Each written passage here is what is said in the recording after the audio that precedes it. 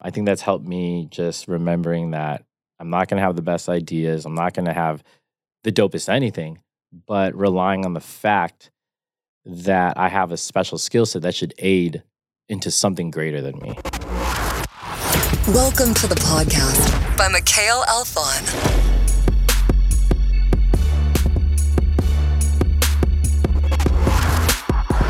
Before we get started on today's episode, I just wanted to point out one of my sponsors, Mike Me Audio, who actually created that incredible intro that you just heard. Now, Mike Me is actually responsible for creating Gary Vaynerchuk's intro, as well as Brittany Crystal's on her Beyond Influential podcast. And what I love about it is it simply gives your podcast that high-end, high-production feel that really grabs your listeners' attention. Now, the good news is if you want an intro for yourself, you can actually go to mikeme.com, that's MICME.com, and use the promo code MIC at checkout, and you'll receive 10% off your first intro. And they make the process really easy. All you got to do is set in your script, choose your music, choose your voiceover actor, and they'll create it for you within 72 hours. Again, check out mikeme.com and use promo code MIC, M-I-Q-K, and you know the Q comes before the K, and you'll get 10% off at checkout. But before I speak too much, let's get on to the show. What's up, guys, and welcome to another episode of the Tuesday. Nope, that's not the same thing. Nope, it is not. What's up, guys, and welcome to another episode of the podcast. On this episode, we actually have the founder of File Brand, who's worked with some incredible brands like Quest Nutrition and Halo Top. Maca, before I speak too much, why don't you say what's up to the listener and tell us a little bit about yourself? Oh, okay. Yo, what's up? Thank you for, whoever listens. Dude, I'm so glad that you're having me on the show or the podcast. Either way, my name is Maca, just 4 letters, 1 word, like share. I guess you're probably going to ask me questions to get into my story, but long story short, designer for about 18 years, turned creative direction, to completely different things. And then I would say business owner, own multiple businesses. So kind of seeing what it was like from just really caring and only looking at your artwork and fighting for the artwork.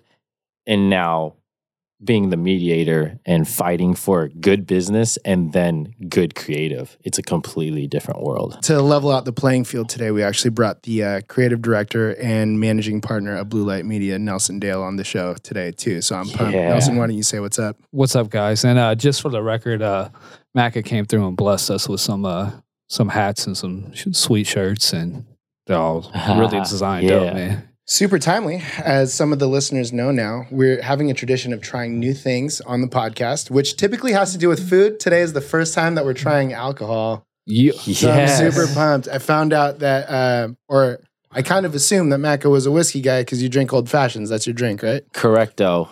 Yeah. So we were at High Time Wines today, and we found, I don't know how. Do you know how to say this? Brewich Haladich. No, I don't know. I'll try. You try. I'll even try to act this one out. Bouche le dish. Ooh. All right. Bouche le dish. Yeah. Bouche le dish. So this is a single malt Scotch whiskey. It's an Islay. I typically don't like Isleys. Yeah. It's Islay, right? Not Islay. Islay. Yeah, it's Islay? No, it's Islay. Undo. But it's unpeated. That's what I don't like about Isleys, is they're peaty. So we're gonna pour a glass of this, and we'll do a quick tasting, and then get into everything. And for the listener, the design is like super modern. It's teal, solid teal, white font, Ooh, that little bit of sounds nice. silver. Oh yeah. Color is super light. Yeah, we'll get the hex color for you. Just visit the website.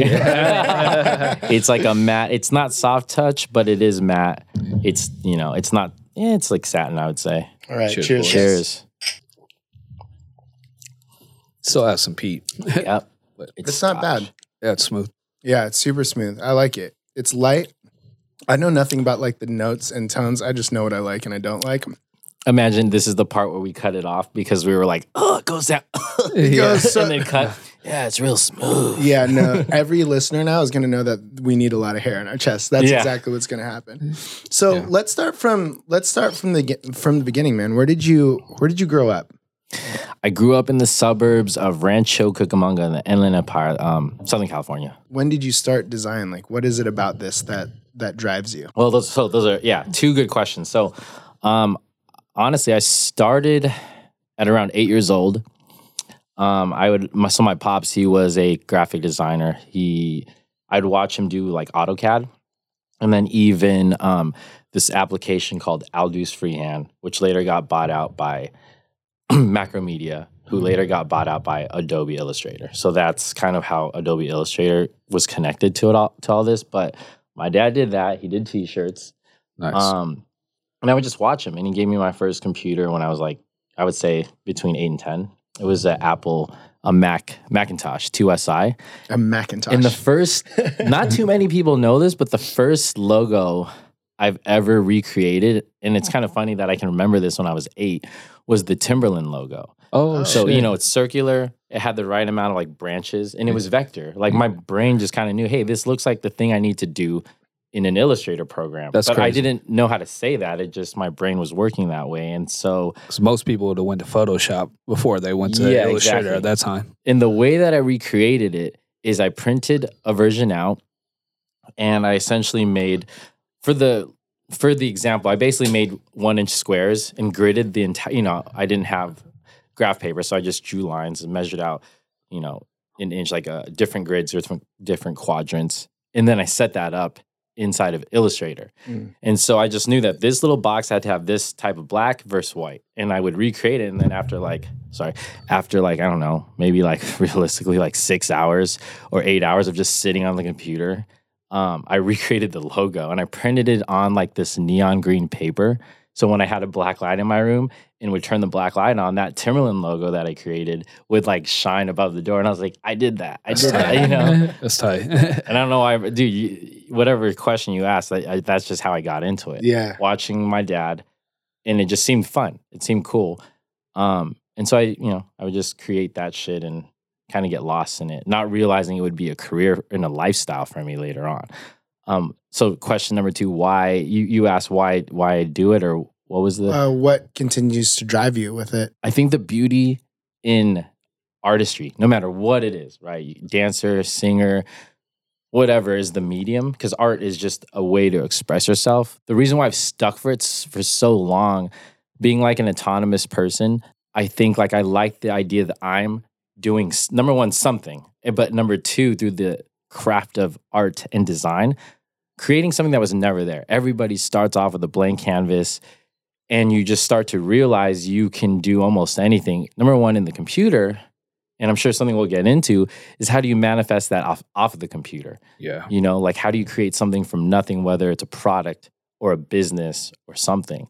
And I think a lot of just blank slate. I made art. Now blank slate, I can build my life. I can make my life. When you were going through school, was that like design did you already know like, hey, this is what I want to do, or were you kind of? Yeah. I got into a lot of intimate conversation, intimate arguments with my mom. And so she always wanted me to go to college. Like my brother went to Berkeley, architect, all that like stuff that basically I was like, fuck, how am I going to live up to that? I'm just this guy who does not want to go to college. What the hell am I going to do? But my dad would always like I can hear in the background him telling my mom, like, he doesn't need school. Like, my dad didn't necessarily go to like, he went to college, but he felt like he didn't need to.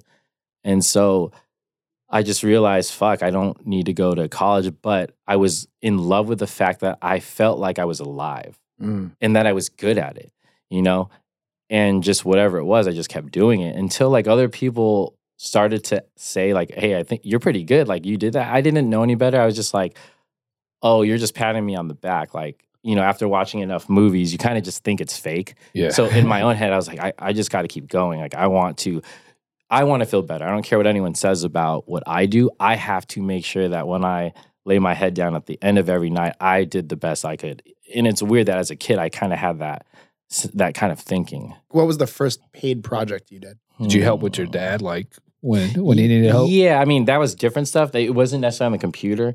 Like, I felt like my parents in general taught me the meaning of hard work through making me work like help with the shirts, drying the shirts, folding them, boxing them. And that's probably why I still have an affinity for, merchandise and clothing. But my first paid gig, I would have to say was like legitimately was around like college time.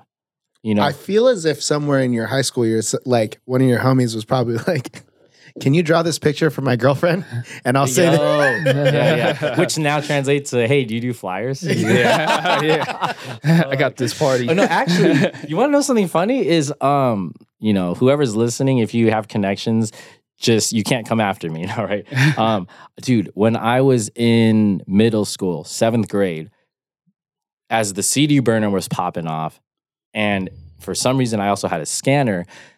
I had two little like they could have been businesses. They were just me like going, oh, I want to make money so I can buy, the penny sneakers or fucking the new Jordans or Composites, whatever. But basically, I would scan. You guys remember CCS magazine? Yeah. The skateboard magazine? Yeah. Remember Tech Decks? Yeah. Oh, yeah. So I found a way to scan the fucking any of the boards in the CCS magazine, blow it up. I remember telling myself, hey, Dad, what do 300, 600 DPI? Cool. I don't know what that meant. I just knew those were the settings I have to look out for. Mm-hmm.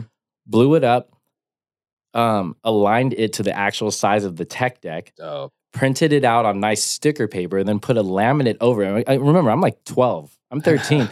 And then I would even install it for someone and charge like $5. And I remember getting like 10 people in like a day or two going, oh, I want this board. And like the CCS catalog was my fucking that's what I was selling. So I just like open up the little magazine to my homies. Hey, which one do you want? And they're like, oh, really? I can get this? I'm like, yeah, you don't have to go to Target, buy any board. I'll give you what you want after.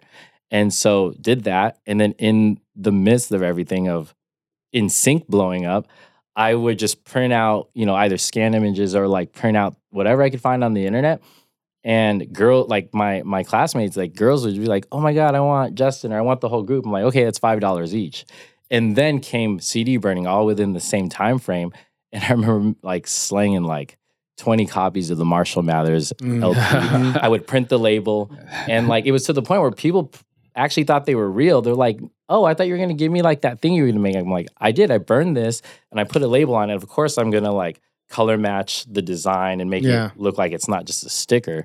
And so at this point, I was just kind of making money. That's not a first official gig, but I used design to make money. Yeah. And then my first official gig was like when I would supposedly be in college, So like when I was like 18 years old, like someone would be like, hey, can you design postcards or a website? And I fucking would design and build a Flash website for $500. Like that's like a Flash website with the design and even doing action scripting for $500. Like what the fuck, putting in like hundreds of hours for $500. Back then it's tight. Yeah. That's so funny. The burn CD things too. Like we had the same thing. My dad like really encouraged me to do this as my first business. I actually wanted to start like a skateboard apparel brand too, although it was called Shape USA. And then I would take, I don't know, it was dumb logo. I knew nothing about it. We got like, remember those things from like Michael's that you can just iron on? Oh, yeah. So I'd print it out on that and then it was really bad. But I didn't realize at the time that like burning a CD and selling it is highly illegal. My dad at the time is like encouraging me to do this, but it got me to the movies. At least with you're my under friends. 18. Yeah. Say my dad did it. Like, yeah. My dad made me do it. Yeah. When you're pulling like creative juices, right? I think we all get like in like a creative funk. Like I like to write. Sometimes I can't even get the first 2 sentences out. It takes me like 2 hours to do the first sentence. I'm sure Nelson, you kind of get in that same thing. Me, it's like I get in a funk, and if somebody comes out with like a brand new record that's like really dope, like it could be anybody, like let's say Travis Scott or something like that, then I start like getting creative juices like flowing, and it's like get out the way kind of thing, Don't talk to me. It's lit. Exactly. Yeah. So what helps you unlock your creative block? What helps me unlock my creative block? I think, do you even have creative block? I wonder. I think it could, for me, creative block could be a little bit of being burnt out. But, it's cool that you asked that because I think I always will default to 2 things. And it could it's either one or the other. It's both. It's remembering and having an internal dialogue with myself is, why did I do this to begin with? Why did I start this project? Why did I get into what I've been doing for the last 20 plus years? And make sure it's still, I find my way to be happy, whatever that means at that time. So it's why did you get into this, Maca? Like talking to myself. And then the next question to get where you want to go is, why are you doing this? And then I think either one of those will usually give me a smile again.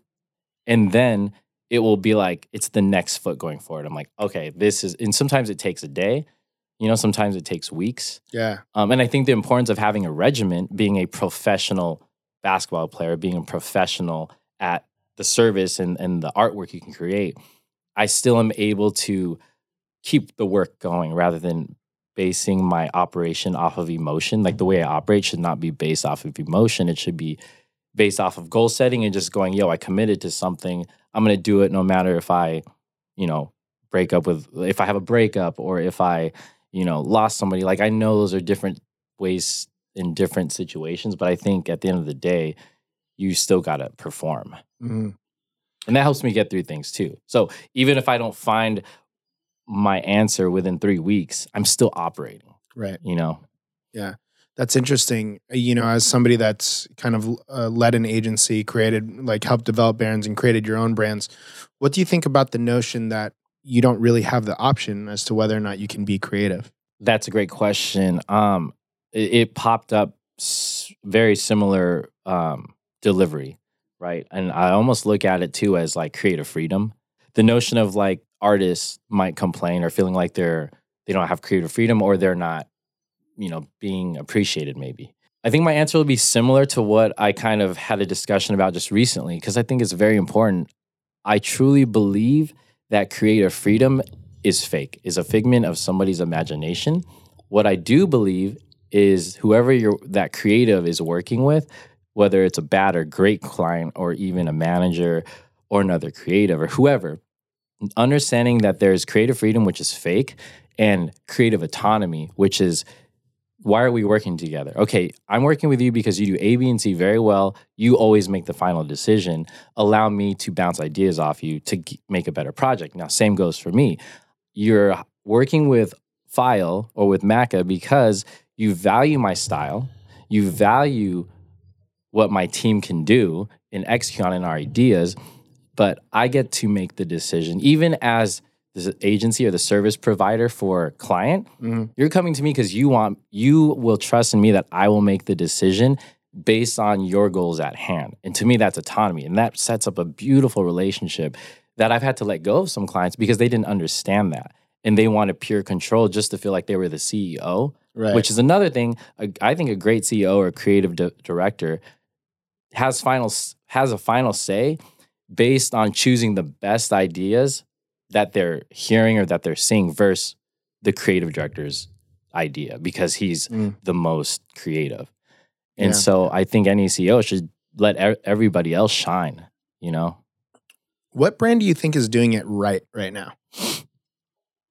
The first brands that come to mind, I can't say one brand, but I'll off the top of my head, and other people might have to differ, but I'm going to just go with, of course, Apple and Nike, but let's get that out of the way. We could talk about them forever, but let's get that out of the way. Casper mattress always comes to mind. Yes. They do a great job. Dude, Casper mattress is, my dog has two Casper dog beds just because I'm like, I like the experience, even what they like throw in the packaging. They'll print a fake, what looks like a thick, a newspaper that the dog, because there's sentiments of dogs chewing on newspapers. It's totally fake. There's actually no text, but there's lines that signify text.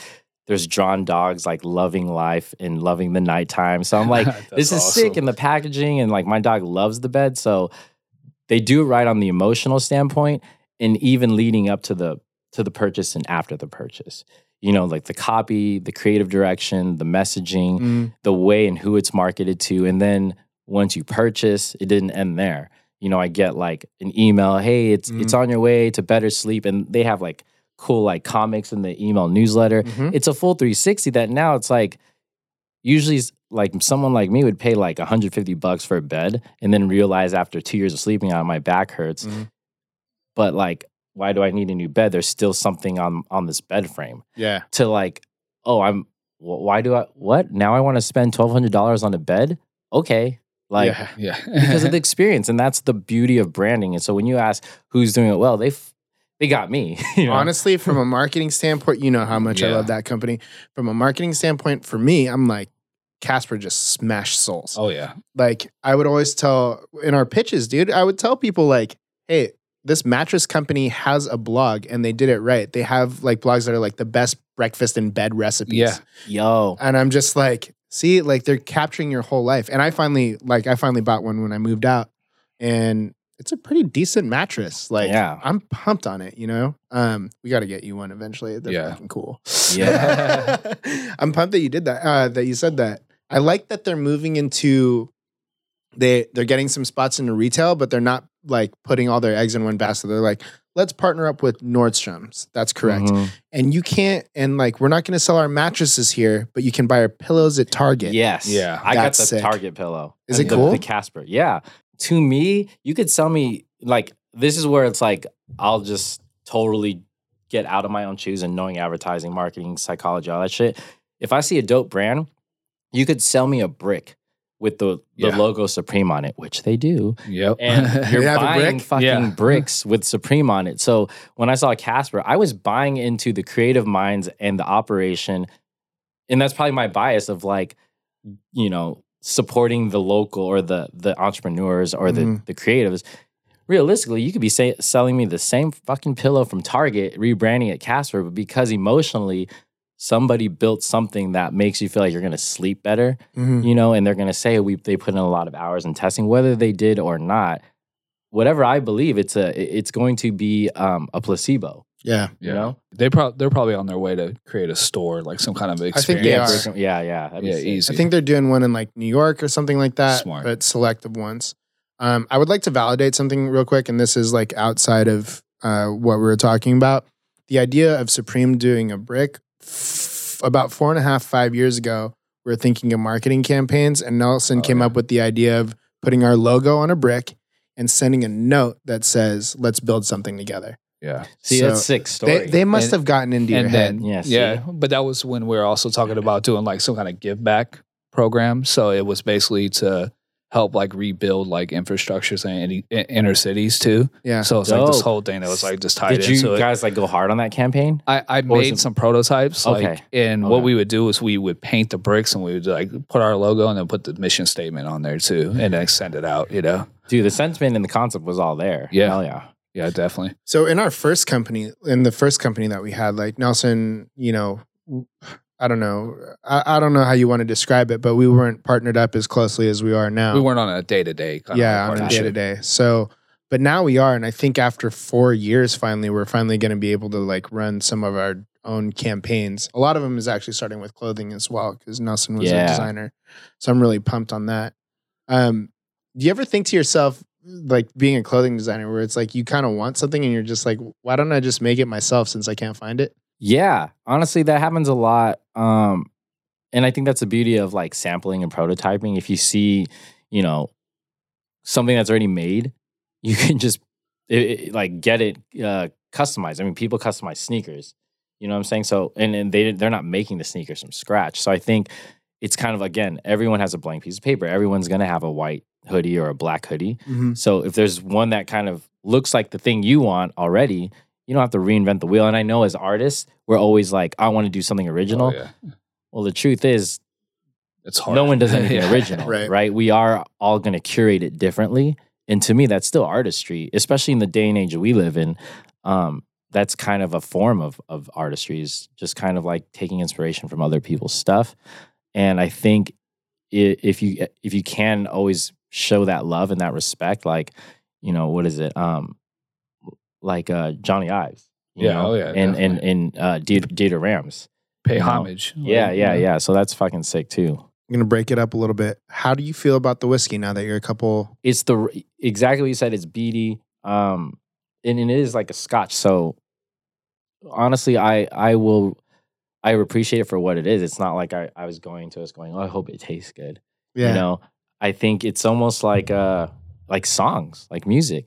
You know, you can't just be like, that song sucks. Maybe you just don't relate to it, but you appreciate it because one day when you want that mood, you're going to listen to that song.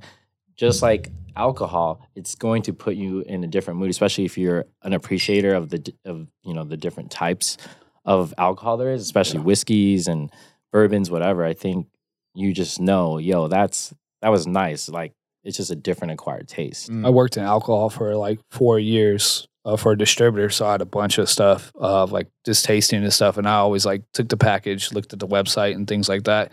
And I was like, in the back of my head, I was like, somebody somewhere created this formula from the ingredients that they created, like in the ground, especially if they owned it. They're like, they grew this, they formulated it, they made the brand and kind of put their heart and soul into it. If it's a real, like, you know, not a fake facade brand. Yeah. And it's like, dude, they just told their life story in a bottle. It's interesting that you say that because it builds so much value, right? Like here, the tag is the heart and soul of Bruichladdich. I can't say it. I read that. I can't say it. And it's like provenance, authenticity, traceability. This is what we stand for. Built in 1881 by the Harvey brothers.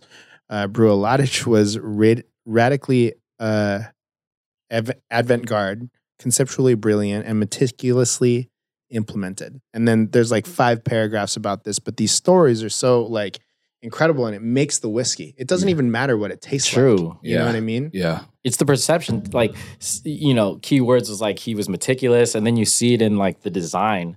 You just believe it was like, you know, designed in the Alps or whatever the fuck, you know, like Voss water. Yeah. You know? Yeah. So they'll like Pappy, like the whiskey, Pappy family. Like you see the dude on there. So back in the day, you're probably like, Pappy actually made this bottle, you know, in your head. You're like, and that's some of the best whiskey ever. So you've taken a couple brands, you know, Quest and Halo, for example, and you've helped like rebrand them and create and build up their brands, right? Yeah. How do you dive into a company like that and start to, you know, formulate a story that sells?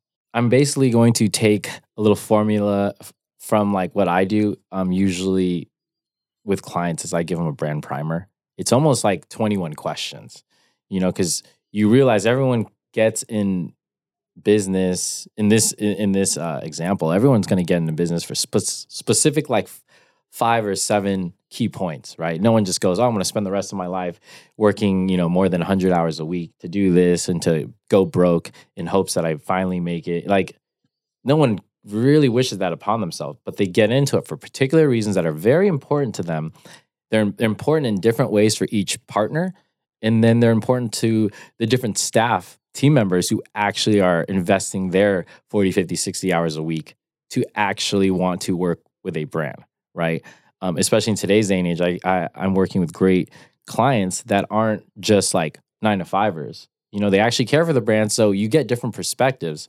And everyone's going to telephone why they think this brand is alive, right? What the purpose of the brand. But once you get that from the actual owners, why did you start this? Why did you get into this? What is your mission? What is your goal?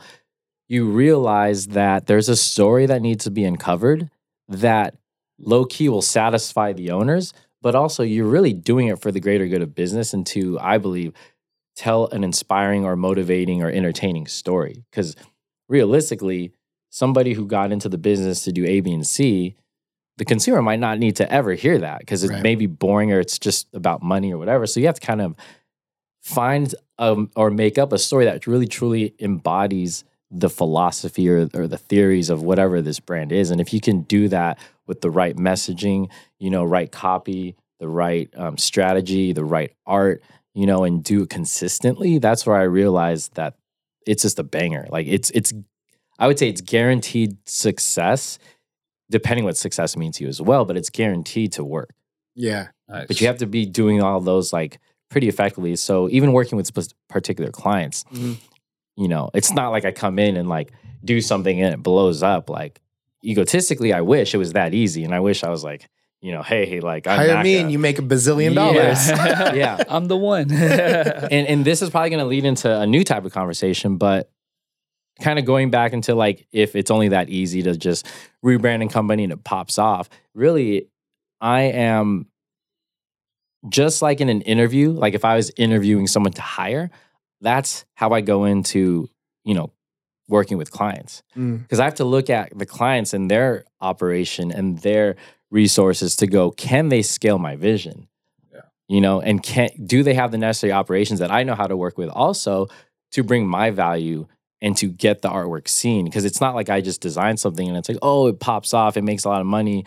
It's not that. It's not like that. It's a full team effort where they're making, X amount of hundreds of thousands of products a week or a month. And you're like, oh shit, okay, there's a lot of ground here. And you get to think as big as you want. And then you realize that they're going to be a good partner for your artwork and for your ideas and for your strategies. Yeah. So I got a really important question for you. Yeah.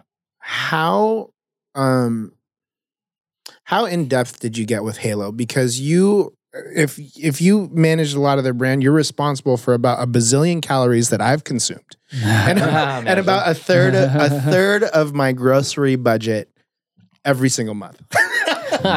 So the beauty is with Halo Top,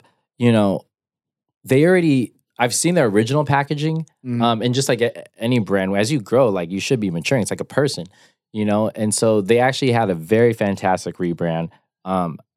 I think it was in 2015 or 16, and that's the brand that everyone has come to know, right? So my relationship with Halo Top, I wish I would have done the packaging, but we took essentially everything that was made, the actual pints, and luckily I had the opportunity of working with a really great friend of mine who was their marketing director at the time, and we had one hell of a synergy, him and I, and it was really great chemistry that allowed both of us to shine. So we basically came up with ideas together. He was leading the strategy, I was leading the creative kind of direction. Like how people are going to feel in marry with his strategy.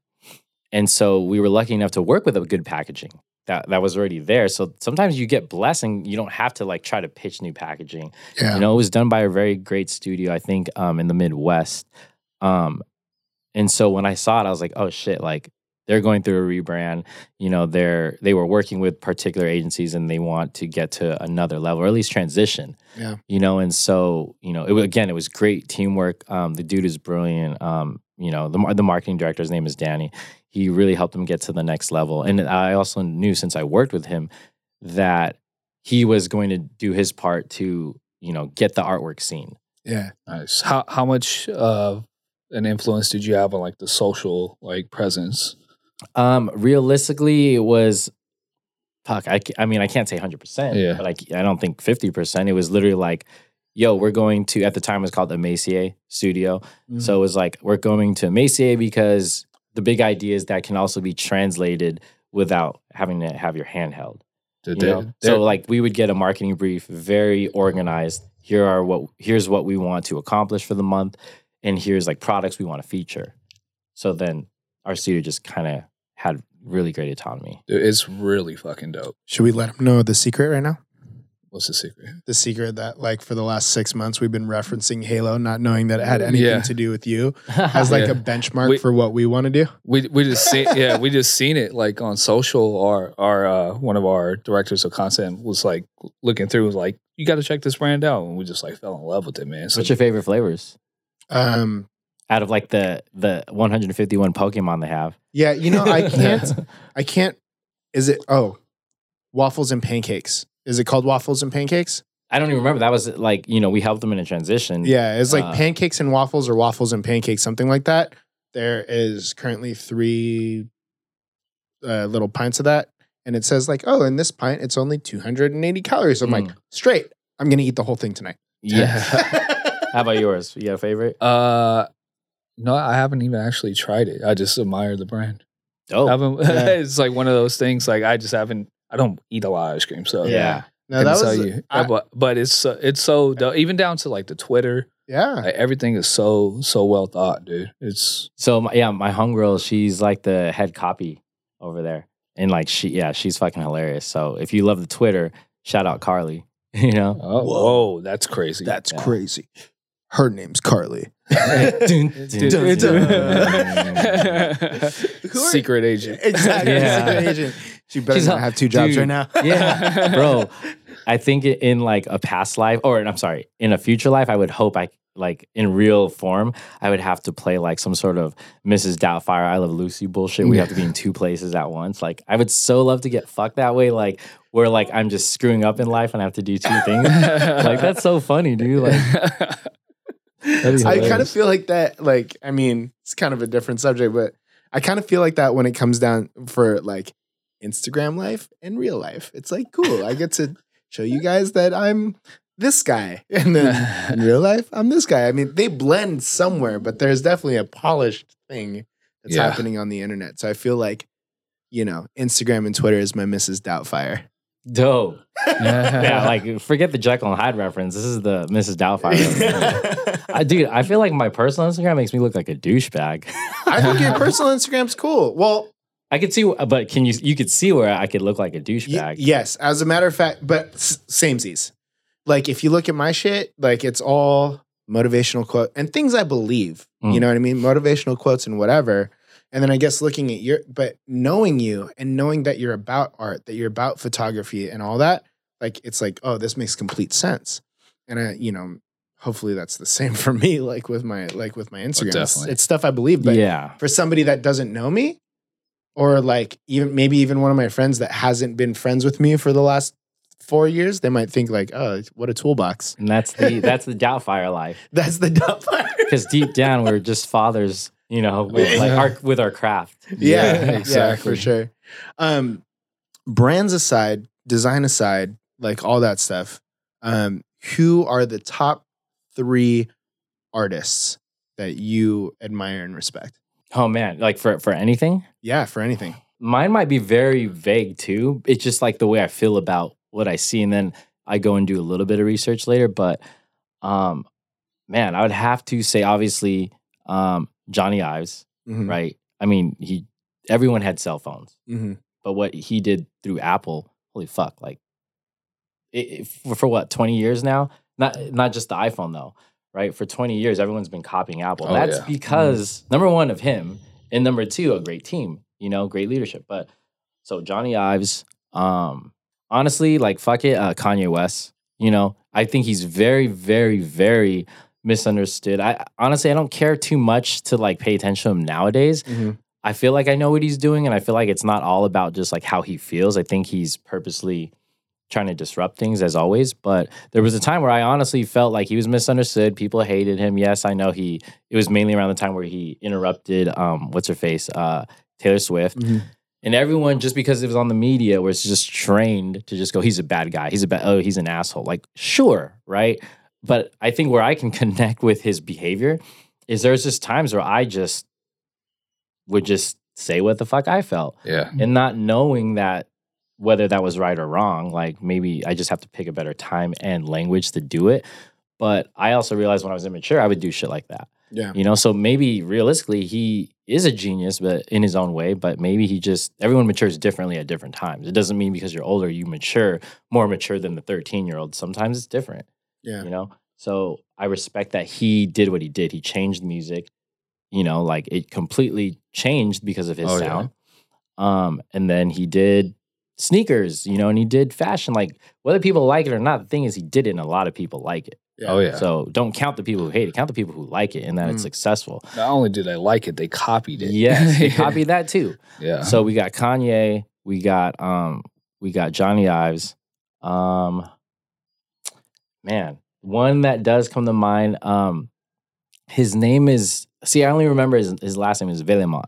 So he was a French designer from the 60s. And for some reason, I just always remember his style of art that actually is inspiring my next brand that's coming out.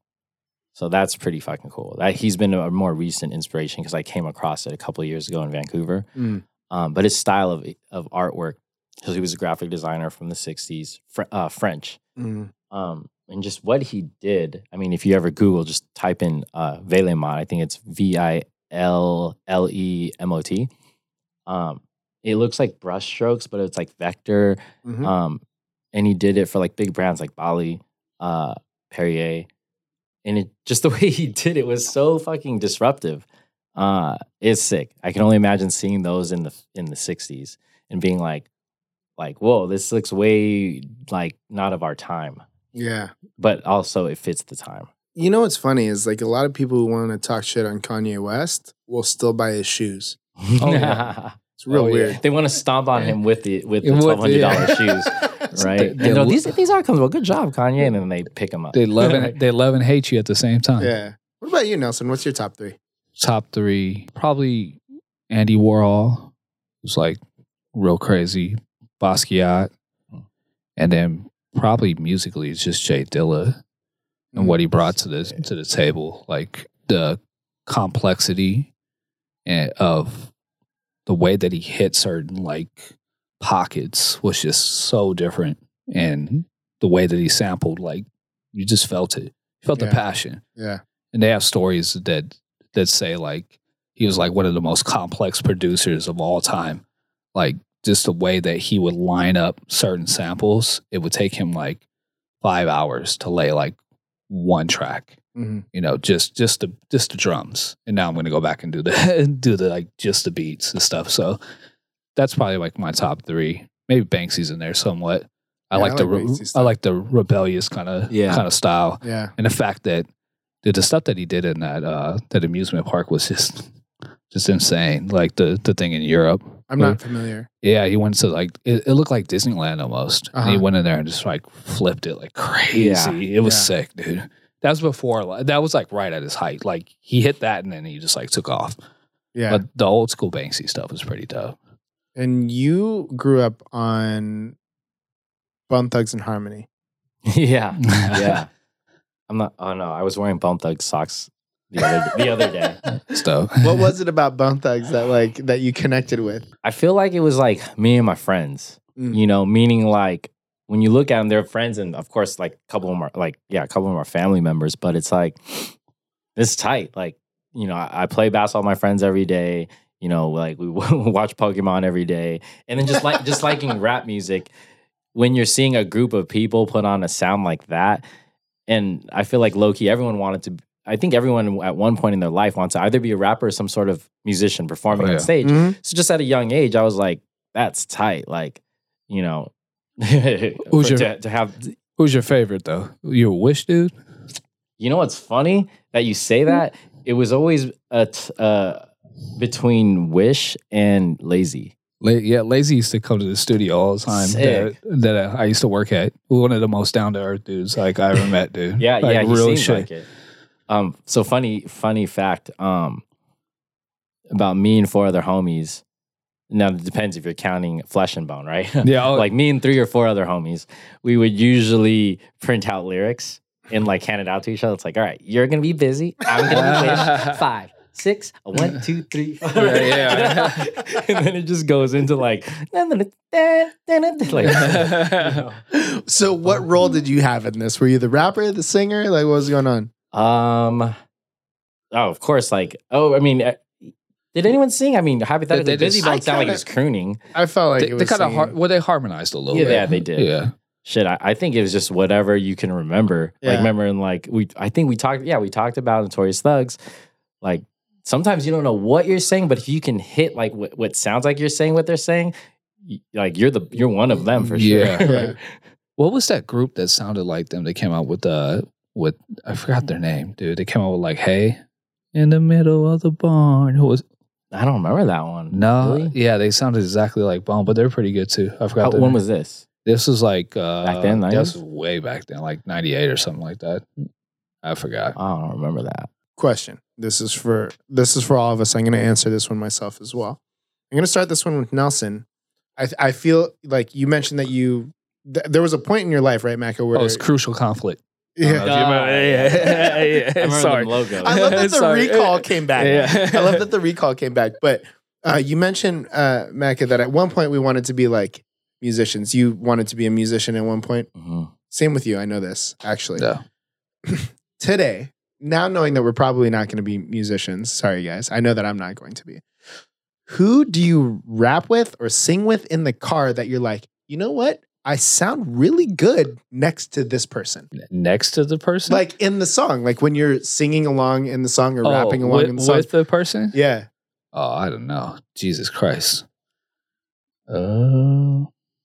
This is a real burner. Jesus. Good one. Yeah. You know, like, here's the thing is like, you know that you like you, and actually maybe we'll make it easier. Like, what song is it then? Because you know that there's certain songs where like you have every verse, you have every note. Oh, it's probably Miss Fat Booty, most def. Yeah, easy. Yeah. Easy. That's amazing. Maca. Actually, I would say there's two that just are very sharply in my mind, right? With my pops, it's I Want It That Way by Backstreet Boys, right? And then with my cousin, who's also a business partner of mine with File, it would be You Got It Bad by Usher. Nice. Yeah. Nice. Mine do not sound good, but in our head, in the car, from the outside looking at us, we probably sound and look really cool. I was just listening to that track the other day, and I was like, damn, people forget how good Usher was. Yeah. He can't, When he first came out, he was like, he was great. whoa. I'm a little disappointed in some of the stuff that he's come out with recently. Oh, yeah. Like he has a mumble rap song out, I'm pretty sure. Probably. Does it sound like it could be dope, or is it just like he's trying too hard? I think he's trying hard. Yours? Mine is I believe it's All for One. What's that song? They sing it at the end of Ryan Reynolds sings it, right? I don't remember, but it's that one where it's like, got me Cinderella. Yeah. Hoping will come true. Oh my! And one day your Prince Charming will come rescue you. Dude, every note in that song, I'll smash that shit. And my girlfriend's like, what is wrong? Like, what is wrong with you? What's wrong with you? What's wrong with her? Right? Yeah, it's like, I'm trying to tell you I love you through the art of music right now. See? Yeah, that's a good one. But that one, like, blast it. It's pretty nice. You like how I tried to get into it real quick? Dude, I was trying to get into it with you, and then I got into it at the end, and I didn't. And I just know the other guy comes in. Right? Yeah. Then there's one more song too. I can love you remember. like that. Oh man, all of those. Yeah. It's so good. 90s R&B had something different about it. Dude, You it had was Jodeci. crazy. You had Blackstreet. Oh yeah. What was your favorite? I know that you were super hip hop, but there had to be some R&B in there. Yeah, I like Erykah Badu. Yeah. Of course, Lauryn Hill back in the day. Who else? TLC was cool, obviously. TLC. And Yeah. For real. SWV was dope. I don't remember SWV. That might have been sucks for me. before the I feel like I time, was but- not invited to that voices. party just Oh now. my goodness! Do you guys remember Escape? Oh, Escape. Nope. They were like right there. Just kick it, just kick it. Yeah. That shit's sight. So I gotta be. I don't know if I told you this. I know I've told Nelson, but when I was growing up, I wouldn't say that I wasn't sheltered by any means. But if there was an African American artist, I would feel like I couldn't watch this. So when Coolio's Gangster's Paradise come out, I remember like standing on top of the cable box, waiting for my mom to come home, and I was singing the songs. But then when I heard her car pull up, I'd change it to Nickelodeon and jump on the car real quick. I don't know why that was wrong. I grew up in South Orange County. I mean, you guys were like in LA.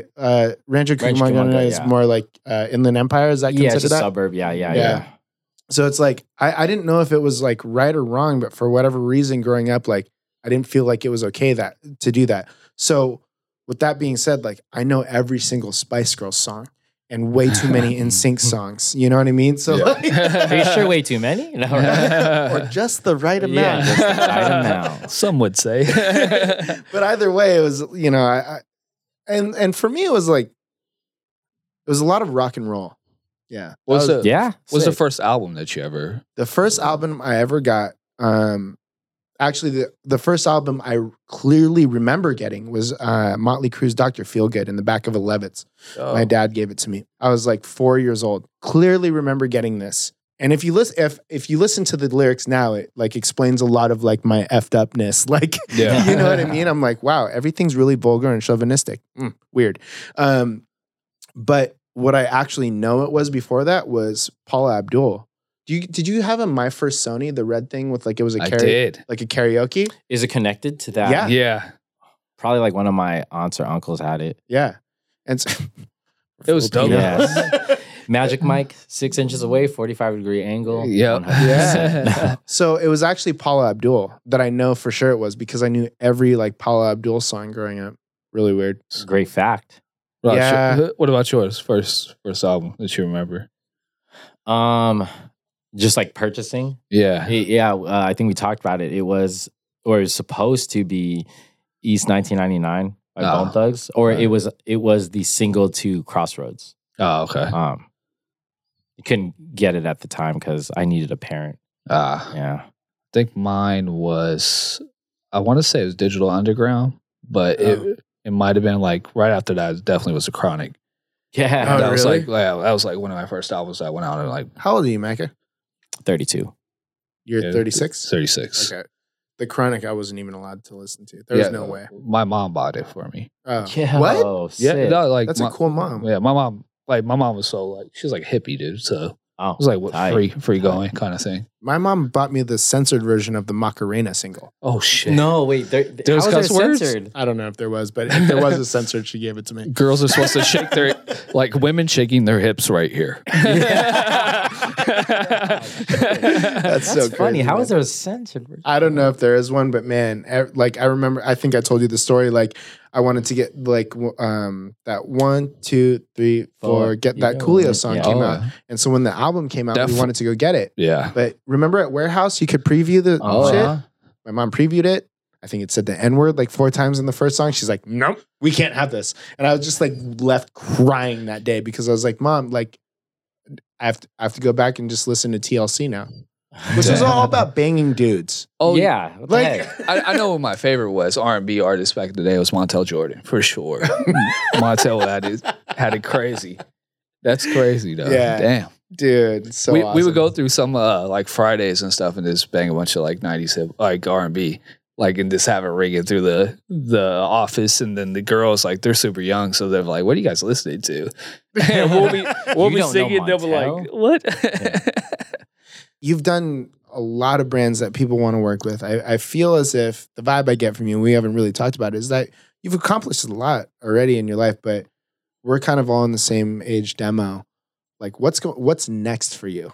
Yeah, I would have to say File. Actually building a brand for creatives so I can express myself, share what I might have learned in case it's helpful to anybody, and then just create what was not there, and it's just something that I have an affinity to do my best to try to leave something with other people who are up and coming or just anybody and learn their perspective and share my perspective. I mean, we're in that internet age where that's good to do, like people want to keep hearing other perspectives. That's also why you're doing a podcast. So it's to finally own my own, I would say, products more than brand.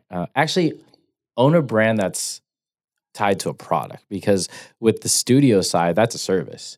Yes, the product, it could be the IP or the visuals, but at the end of the day, it'd be considered service business. But I want to build something where I don't have to work it, hypothetically, but I'm more sharing, perspective and helping others want to do the great work, because I think I've done, in my own ways, very great, very good work.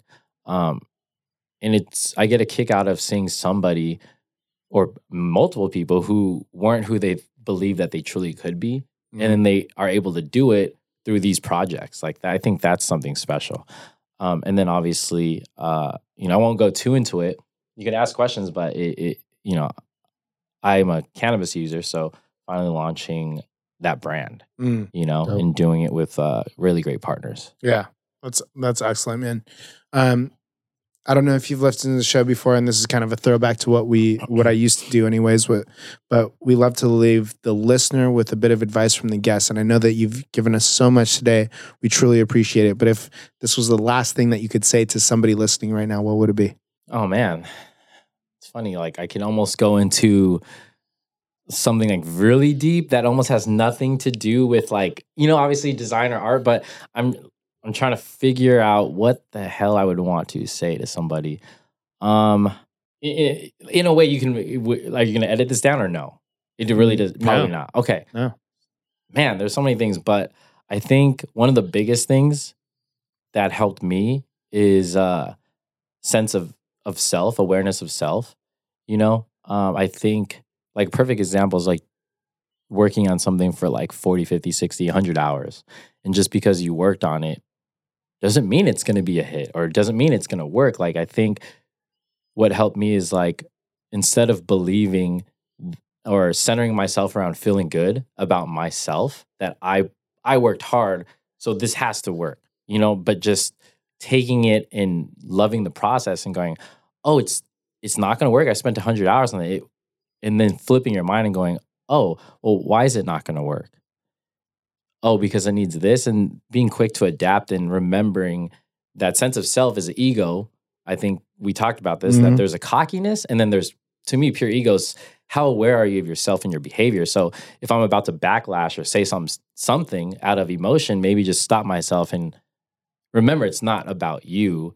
It's about maybe this project or something bigger than you, and going, okay, I might have fucked up, or, you know, why don't you think in the group of collaborators, why don't you think it's going to work? Yeah. You know, and then remembering that you're one of the special people chosen for this project to still make it work. Yeah. I think that's helped me, just remembering that I'm not going to have the best ideas. I'm not going to have the dopest anything, but relying on the fact that I have a special skill set that should aid into something greater than me, and being aware that you're going to get very emotionally tied to your work. But I encourage people not to get emotionally tied to their work, but be tied to your growth. I love that, man. So that's super sick. To any of the listeners that want to connect with you after this podcast, where can they find you? Just find us on Instagram at FileBrand, FILE brand. The beauty there is I actually will reply to any message. My phone number is up on there. My Google number, it's 304-405-6222. You actually can text it. I will text back. Like I actually share the conversations. I have a series on the web on our website. Saw that. It's called Conversations, and I'll actually post, you know, I think valuable conversations that I have with people, asking like, how do I overcome creative block, or, you know, how do I get my next client, or I want to either leave the workforce and go freelance, or I've been freelancing. How do I join a workforce? Like I will answer anything, and anonymously I will share it, you know, because there's a lot of people who want to know those things. So awesome. Connect with me there. I will respond. Awesome. Maca, thank you so much for your time. Thank you for having me, man. Nelson, pumped to have you as a co-host today. Yes, that was sir. fun. Yeah. To the listener, we really appreciate your time and attention. If you love the episode, we would dig a 5-star review. And if you didn't like the episode that much, feel free to stick it to us, but leave us a 5-star review anyway, because it's the nice thing to do. But no matter what, be sure to subscribe, because we're going to have a lot of incredible people just like Maca back on the show. Thanks again, man. Thank you, guys. You.